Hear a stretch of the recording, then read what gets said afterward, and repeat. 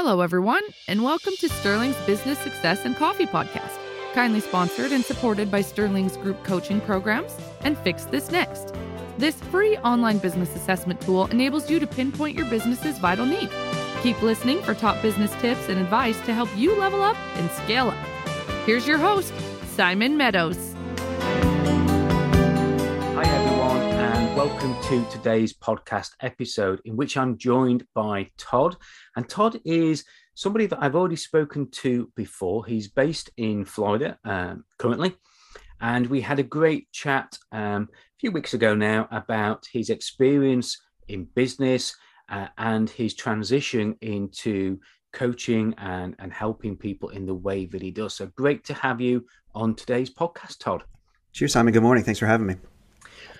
Tell the listeners a little bit about your story. I know you've got quite an interesting backstory of the businesses you've been involved in. Just give us a little bit of a sneak preview. We'll talk about it more later, but just give us a little bit of an insight in, what makes you get up in the morning and do what you do. Yeah, I was a clinician and corporate bureaucrat for a long time, and I kind of had my revelation moment like people do about 15 years ago and started, left and started a small business so I could have a little more freedom. And it went pretty well, but I found pretty quickly that I was engaged in just as many hours and just as many anxieties as I was when I was working for, an autocrat. And then, and so I built a series of businesses after that, all with the kind of intention of finding liberty in there somewhere. And in the process, I ended up building a couple spas, a couple gyms. I had a successful consulting business in the med tech space, kind of turnaround thing. And I found that if I went in kind of with an open mind and applied my skill set, I was walking into all kind of cool situations that if I was just willing to say, yes, I'll help in some way, that we had some pretty cool outcomes. I ended up brokering a $7.5 million tech startup deal. Yep. And, I ended up finding a construction company that was, for sale, and I really liked the business. So I bought it and then started some ancillary businesses around that. So I ended up with more than a handful of businesses and the liberty that I was looking for. And so I feel like that's the lesson. That's what I take into my coaching clients, is helping them achieve that kind of stuff. And, you and I have been on a very similar journey, and construction is my thing. Yeah. Well. But for many of the listeners, having a handful of business will make them cringe, because they will think, how can you have multiple businesses? Where do you find the time?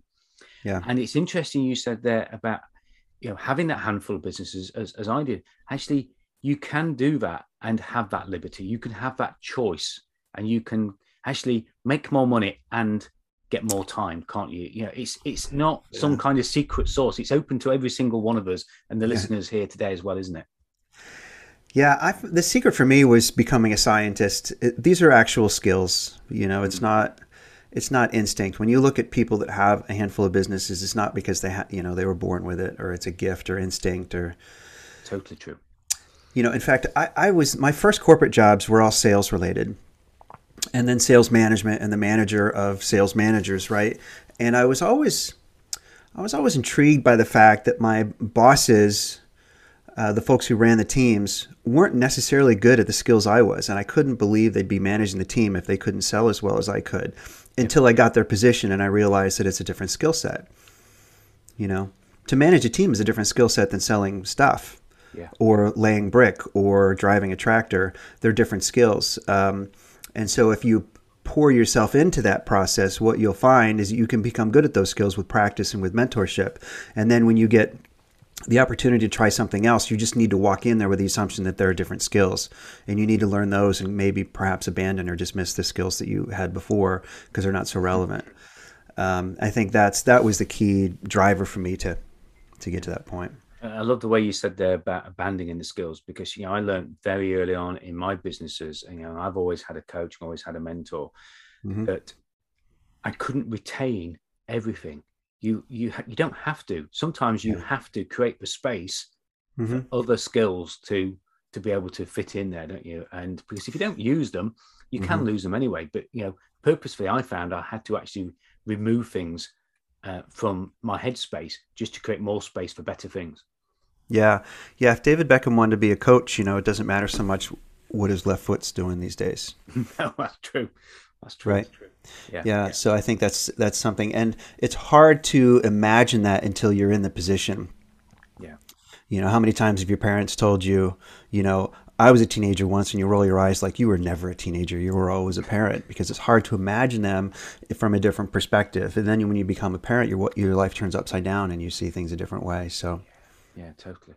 So tell us a little bit about what you're drinking today. Now, this is a business success and coffee podcast. Now, listeners, I have to give you a spoiler alert. Neither of us are drinking coffee. Even I'm not drinking coffee today. Is that right? Yeah. Oh, I've shot in sacrilege from outside, and the first thing my wife said is, "Do you want a cup of tea?" And I just rushed upstairs and said, "Oh, anything, please." That'd be lovely. I'm actually drinking a cup of Yorkshire tea. Excellent. So if Yorkshire Tea are listening to this, we're always open for sponsorship.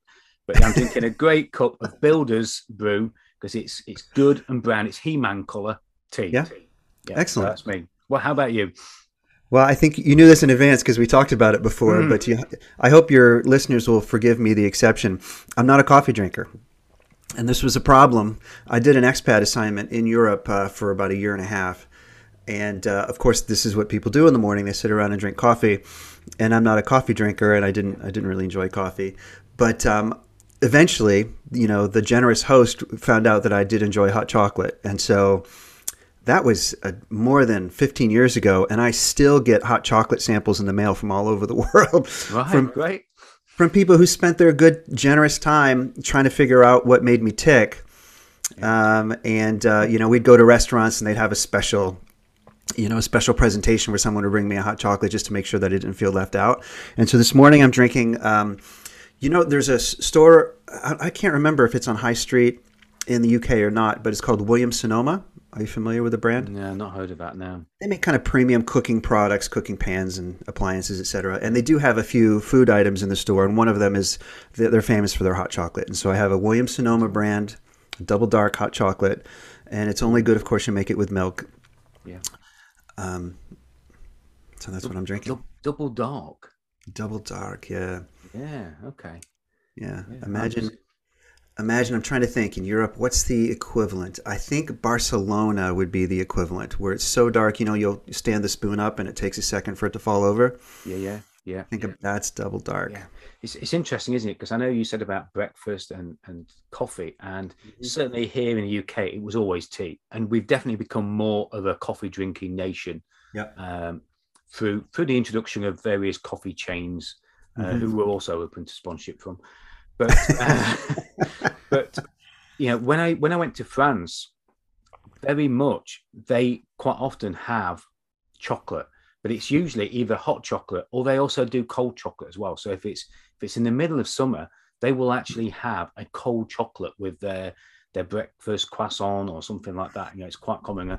If I'm upsetting any French listeners, they say no, we don't, or no.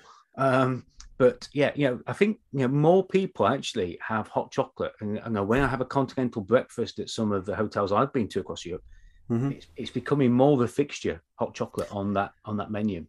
Yeah, because I crave it, I look for it everywhere. And France is one of the most accessible places for hot chocolate. And they generally will make it only with real chocolate, which is just diluted in milk.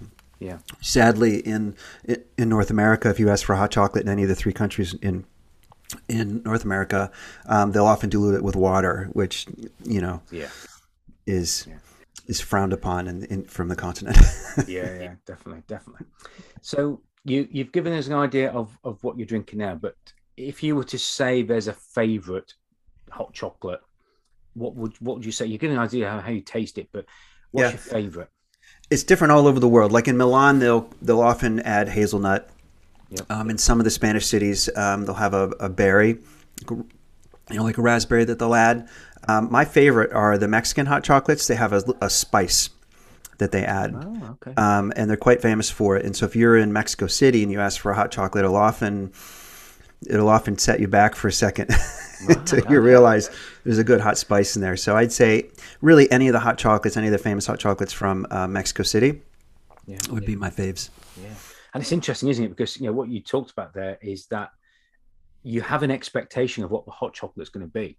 Mm-hmm. And I would never, ever, until you've mentioned that, have thought of putting spice into hot chocolate. So now when I go to Mexico City, and I ask for it, I now know what I'm going to expect. But can you imagine sitting there thinking you're going to get this wonderful? Oh yeah, you'll choke chocolate. on it. What's going on? Yeah, definitely. So, you've been involved in many businesses, and latterly, focusing a little bit more on the coaching side of it. So, what's been the latest or most significant thing that you've been working on that you can share with us today? One of the reasons that I kind of focused on the freedom in my personal intro is that I think that's the problem that a lot of business owners are trying to solve in the coaching space, because they think that they go into coaching and consulting for the liberty of it. Hey, great, I get to work in my pajamas, I get to work from home, I can work 22 hours a week instead of 70 if I choose. And what they don't realize when they get into it, in order to work 22 hours a week, you have to sell 40 or 45 hours a week to get your next client. Yeah. And so you may be fulfilling 22 hours a week, but you're still working the long hours. And even online, so much of the lead generation has been moved online these days. And the people who are successful are temporarily successful. And they're so frustrated. I have so many clients come to me who are like, I got 5 clients last month and I told the world that I'm, an X type of producer. Now, how do you do that the month following and the month following? And I feel like processes are a weakness. And processes are what build you liberty. You have to delegate and build processes. And so I think that's the problem that I've fixed best in my career. And it's the problem that I'm focused on helping other people fix right now. Because when I was in the spas, I was really invested in them. It was the first time I had my own business. It was quite staff intensive. I had about 100 staff for that one. I know construction is the same way sometimes. Yeah. And so I had 100 people counting on me, and I thought that so many of the decisions absolutely needed to be made by the owner. Sure, right? Sure. Tell me if this resonates with you, because I know there was some times where you're like, no, I'm the one that has to make the insurance choice because I'm the one that's liable. And then after a while, you realize that there were 2 or 3 key decisions that should have been taking the bulk of your time. And because you skimped on them, because you didn't spend the time you wanted, you had a lackluster performance for some reason or other. And it would have been better if you found somebody to make an A- choice on your liability insurance, but then coach them on how to make an A choice the next year and an A+ choice the following. Right. And it's interesting you say that, because it felt, I'm sure most of the listeners felt that as well, but you're absolutely right about that decision making. It's a real burden, isn't it? It feels like a real burden to have to be accessible to make those decisions all of the time. Yeah, and that's one of the things that certainly holds us back from taking a step away from the business, because who else can make those kind of decisions? Yeah, so I think that's my biggest maybe achievement in business is finally learning to let go in a way that is practical and pragmatic. And in the end, it's a net gain for everybody. Like, it's true, actually, by me making fewer of decisions in-house, that sometimes I would have made a different decision. Like, some of the decisions could have been improved with my experience as opposed to the person that I hired to do the job, right? However, the net gain or the net loss of that decision are a couple hundred or a couple $1,000s, or a missed opportunity for a customer or a series of customers. Yeah. But then, because I was able to focus, I might have opened a new location. I might have negotiated a different agreement with a landlord. I might have extended a franchise agreement. I might have, started an ancillary business, right? These are all opportunities that can 1.5 to 3x the business that I wasn't spending my time on before. And yes, it's true that, maybe we had to settle a claim for $5,000 because our liability insurance wasn't perfect. But on the other hand, now we've learned that lesson and we won't lose $5,000 next time. Now we've got it buttoned up, and instead of, kind of worrying and losing sleep over this $5,000 expense, I'm out creating a $500,000, $1 million bump in the revenue next year. And why wouldn't you do that? I mean, we all think that this is common sense, don't we? But it's very difficult to make it common. It was not common sense for me. Many decisions in my life I came about by, busting my head against the wall until it was bloody. And I wish I have friends who, were in their 20s or 30s, and they had a mentor tell them, you should save more money. And they're like, oh, that's a great idea. I think I'll save more money. And that's not the way I did it. I spent all my money until I was broke, and then realized, hey, maybe I should have saved more money. So true. Well, we're all different. It sounds to me that you found the key to letting go. And I'm sure there's lots of different keys to doing that. But if you could share with the listeners something that helped you shift your mindset of passing those, what for many of us feel critical decisions onto other people. Yeah, it came as a revelation because I just got to a point where I was making poor decisions myself. What was happening is my staff would tell me, we really need an answer on such and such. And I thought, well, I'm the only person that could possibly answer that, but I don't have time. So I waited and waited, and I delayed enough where the decisions just didn't get made, and I had net poor results. And so I had one manager at the time that I was really beginning to trust. She's amazing. She had worked for me for 3 or 4 years at the time, and she kept telling me I can take on more responsibility, and I wasn't trusting her. Yeah. And so the first thing that we did is we took a couple of the tasks and said, look, I'm going to trust you with these key tasks. Go. And she made decisions that I wouldn't have, and it ended up being kind of a disaster because I didn't hand it off properly. But we liked each other. We liked working with each other. And so we just decided to work on it. And we came up with a 4 or 5 stage process for delegation. And that's what made the difference, is we just decided that delegation needed to be a skill and not an art. Yes, I'm the owner. Just because I say, hey, go do this, doesn't mean it gets done. And just because someone hands something to her in an email or a voicemail doesn't mean that she has all the information she needs to do it well. And so we built trust. She required that I have patience. That was one of her things. She's like, Todd, you have to have patience with this. What was the third thing? We needed to set critical thresholds. Sure. Right. So she wanted a list of, give me 3 times where you want me to reach out to you and disturb you, even if you're on a plane. Like, what are the times I'm going to come pull you out of a meeting to get an answer? And I would set them. It's like, okay. That's a great thing to do. Yeah. Oh my gosh. And so anyways, we had a list of 5 things or so that we had to go through. I'm trying to think what the 4th one was. The 5th one was build redundancies. But they're axioms that we use every single day. Yeah. I love that. And I think that knowing not necessarily what is it that I shouldn't interrupt you with, but knowing what I should interrupt you with, because it's a much shorter list, isn't it? The list of what you shouldn't interrupt me with very often can feel unwieldy because these are all the things that I don't need to know. But actually, having the clarity of what you should interrupt me with, I really like that. I think that's a great idea. Yeah, we found we had 3 criteria for that, actually. These I do remember perfectly. The first one is, if there's someone in the organization that can do it better than you, then start handing it off immediately. Like, that's the first criteria. Because there are times, in fact, that they're more connected with your clients than you are, Todd. Maybe they should be handling customer service concerns as long as you build them guidelines, right? Yeah. The second thing is, can it be done without you? And this was the hard one because I would say, nobody can possibly negotiate liability insurance for me except me. And my staff or my general manager would say, look, if you give me the parameters, there's no reason why I can't do the research, prepare everything for signature, and then send it to you on DocuSign. And we would disagree about it until I was essentially persuaded that there were so many decisions, except for key staff, key customers, finance and strategy. What else do you really need to be there all the time? And the answer is not very damn much. Yeah, no, completely agree. Right? Oh, and the third thing. So the first thing was, can someone do it better than you? That's obvious. Is there something that doesn't require you? And this is the one that requires thought and self-awareness and a little bit of courage, maybe. And the third thing is, do you really have the time to transition it thoroughly? Because we did a shit job of handing it off a few times and ended in disaster. And if we were honest when we look back, we just didn't transition it thoroughly. Yeah, no, great. And what kind of difference did that make then? Because I think all that is really good for the listeners to hear, and I think there's some great criteria there that we could all use from this. Mm-hmm. How has it been since you've gone through this transition? What kind of difference has it made for you? I'll tell you, it's transformational in a way, because I do get up some days and feel like I don't have anything to work on, and it's brilliant. Because there are always 2 or 3 things that I'm stewing on. Yep. Should I grow in this way? Should I exit this business? Should I enter this business? Am I thinking about a different geography? I'm really been considering adding a key staff member to help me in this way. Okay. And I'm not sure how that position should be. And you need to sit down and think about that kind of stuff. And it gives me the freedom to have a long breakfast and just stew over my thoughts.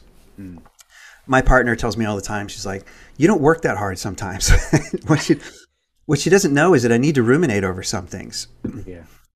you know. But I mean, that's quite scary, isn't it? Yeah. And I think Yeah. a lot of business owners and coaches and consultants, when they get to the point where they have that space where they think, I don't really have that much to do, Yeah. people then go out to fill that vacuum, don't they, with stuff.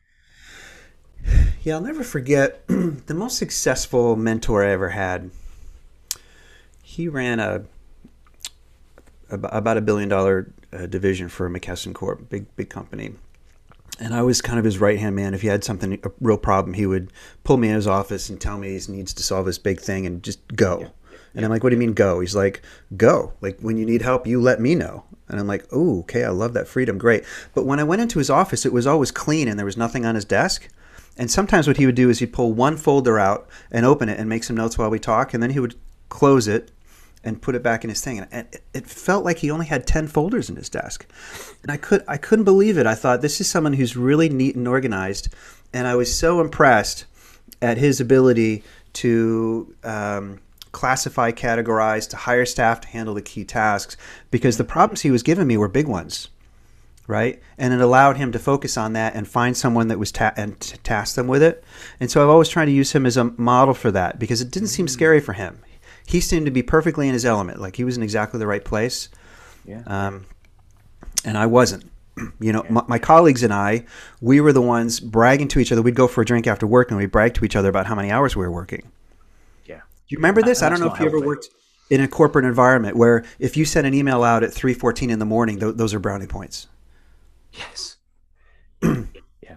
Right. And yeah, and you know, I did that just the other day. I was doing a course for a local university, and I edited the recording because I knew they needed it for the morning, and I deliberately scheduled it to go out at 8 o'clock rather than hit the send button at 9 p.m. in the evening, because I didn't want to show them that I was doing those kind of hours. Because what you don't want to do sometimes is train people to expect that behavior on a regular basis.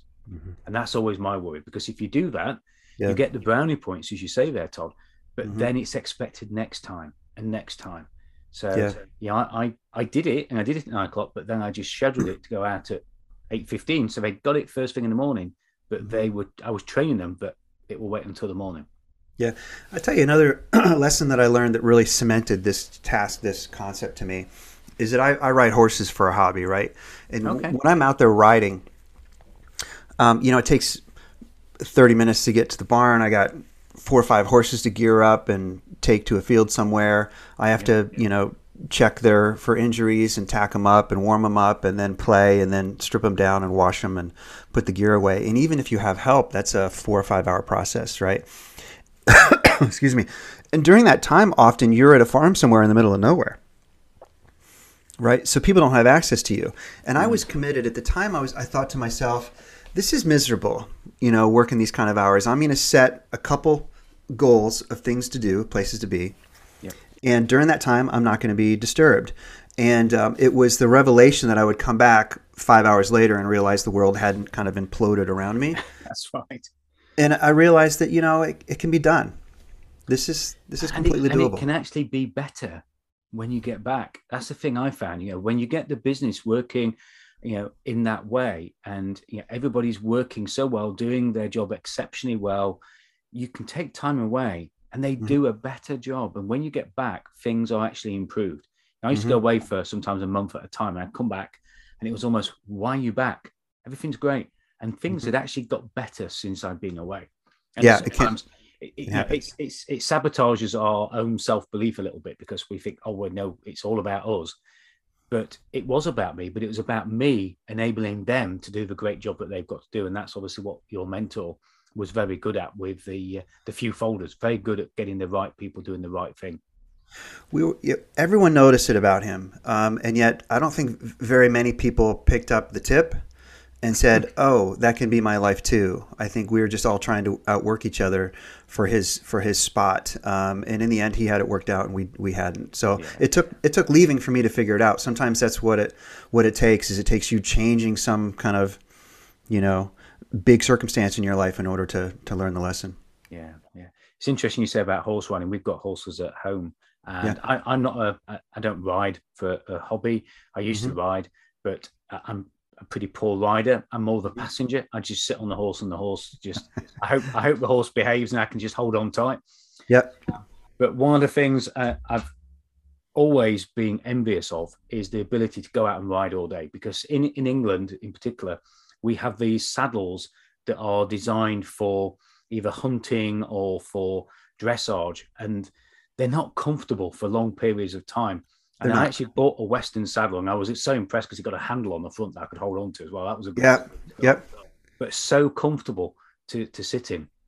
So I'm really pleased that you're into horse riding as well. But all our horses at the moment are old, and we can't ride them anymore. But I do miss the riding. But I can't wait to travel and get out somewhere where I can actually go and ride out for a couple of days and probably do some proper Western riding. That'd be great. Yeah, my goal for the last couple of years is I spend a month in Argentina every December, and I want it to go without a hitch. And I've tried it for a couple of years before the pandemic, and it worked fine. And there's no reason why, just because I have bigger businesses now, there's no reason why I can't do that. And so I set it as a goal for myself to set all the systems up so when I'm there, if someone can't reach me for a day or two, like I said, the world doesn't implode around me. Yeah, and the Argentina is for riding. Yeah, Argentina is a horse mecca. There's all kinds of disciplines there. They're kind of famous for polo, but they're excellent at lots of stuff. So, okay. Oh well, you've just added something else to my bucket list, then, Todd. Thanks for that. Yeah. Argentina horse riding. Yeah, never thought about that actually. Never ballroom dancing, perhaps, or something like that, but not. Yeah, tango and polo. Those are the two things. Yeah, there you go. I always remember listening to Tony Robbins at one of these Unleash the Power Within's talk about. His experience of polo for the first time. He said he sat upon this horse holding the polo stick, and this horse was a pretty slow, plodder, as he called it. And he's quite a big guy, isn't he, Tony Robbins? He sat on top of this. He's big, horse. And they intentionally put him on the slowest horse they had for safety's sake, right? Yeah. And he said suddenly did they call it a ball? Landed at the feet of this horse. Yeah. He says, and this horse just lit up.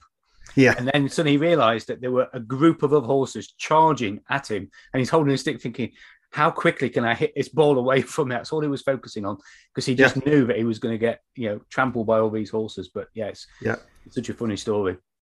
If you ever want to watch a funny bit, Conan O'Brien, who's a TV host, late night TV host here, he came out to our club in Los Angeles and tried a lesson, and he's as tall and taller than Tony Robbins, and he looked ridiculous on a horse and made a good laugh of it.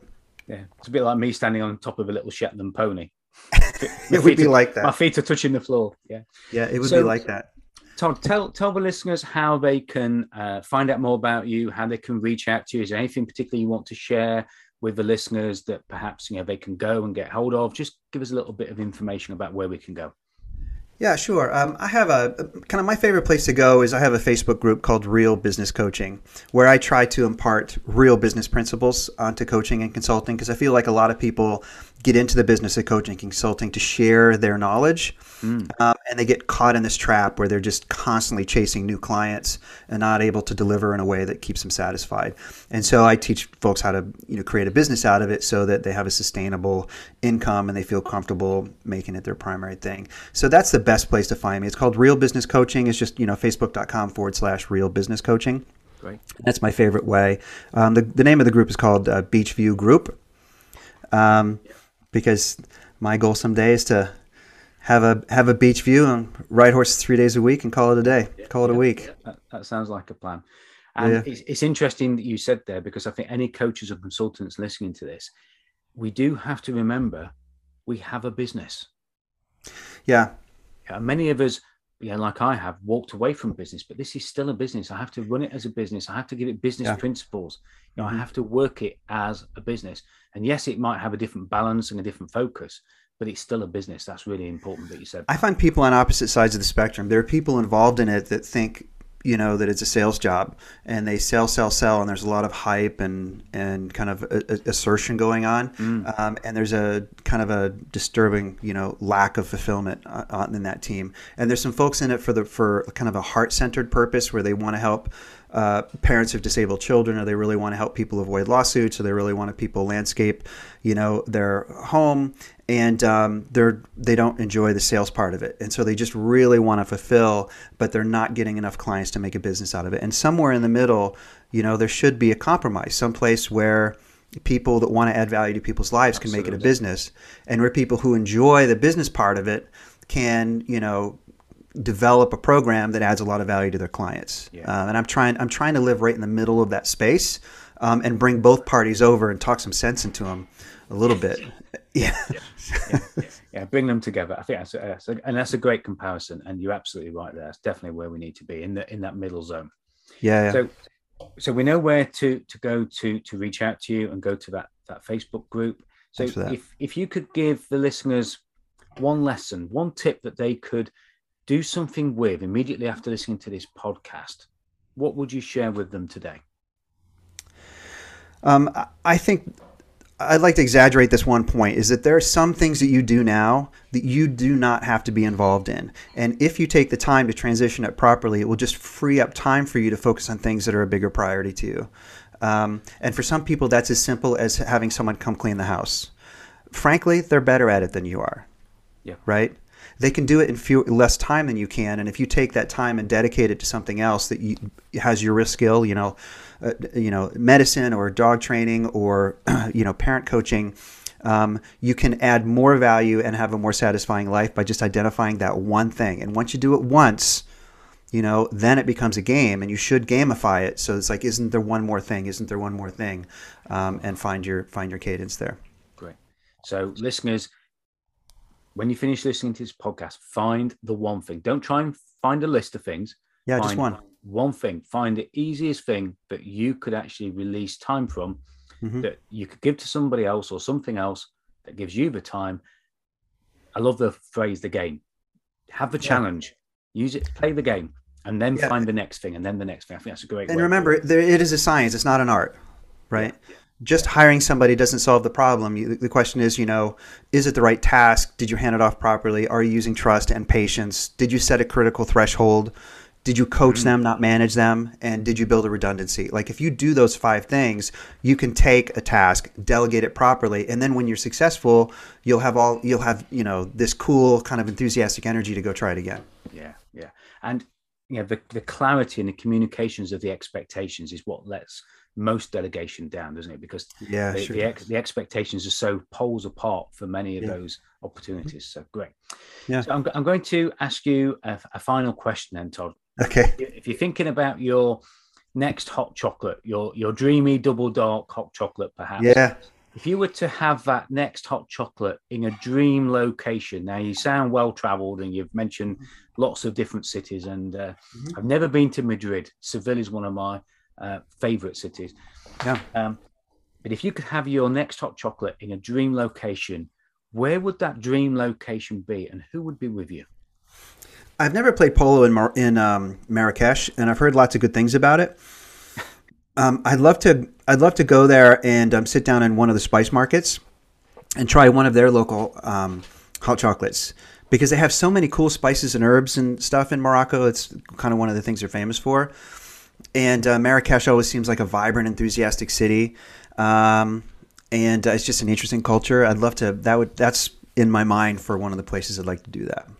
Perfect. Right. And you've created such a good picture of that as well.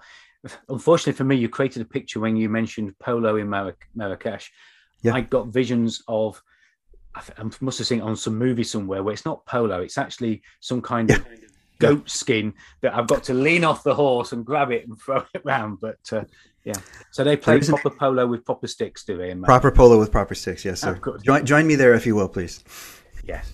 Definitely not on polo, but I can't imagine taking one hand off the horse. That definitely is not my riding skill. That definitely is not. Well, you've been an absolute pleasure to have as a guest. Just give the listeners the Facebook group again that we can go to. Sure. It's called Real Business Coaching on Facebook. You can find it all over the world. It's easy to find. Yep. And if we think about the group, Beach View. Yeah, Beach View Group is the name of the consulting coaching firm that I have. Perfect. Great. And we certainly all look forward to joining you on that beach, having that view and riding a horse 2-3 days a week. That'd be great. It's always a pleasure talking to you, Simon. Next time we'll talk more about you and less about me. Yeah, that'd be good. So thank you very much for being a guest. Listeners, you've had some amazing awareness, some great accountability to get something done. Find that one thing to go out and give to somebody else. Release some of that time. Even if it's only an hour a week, do that one thing. I love the challenge, the game effect that you can do with that. And as always, I look forward to having you all on the next podcast. Bye for now. Thank you for listening. Don't forget, if you'd like any help and support with your business, do get in touch with Simon. And to discover what your business needs you to fix next, visit www.sterlingcoaching.fixthisnext.com. Please do subscribe so you don't miss the next episode, and Simon would love you to rate and review the show too. Thank you.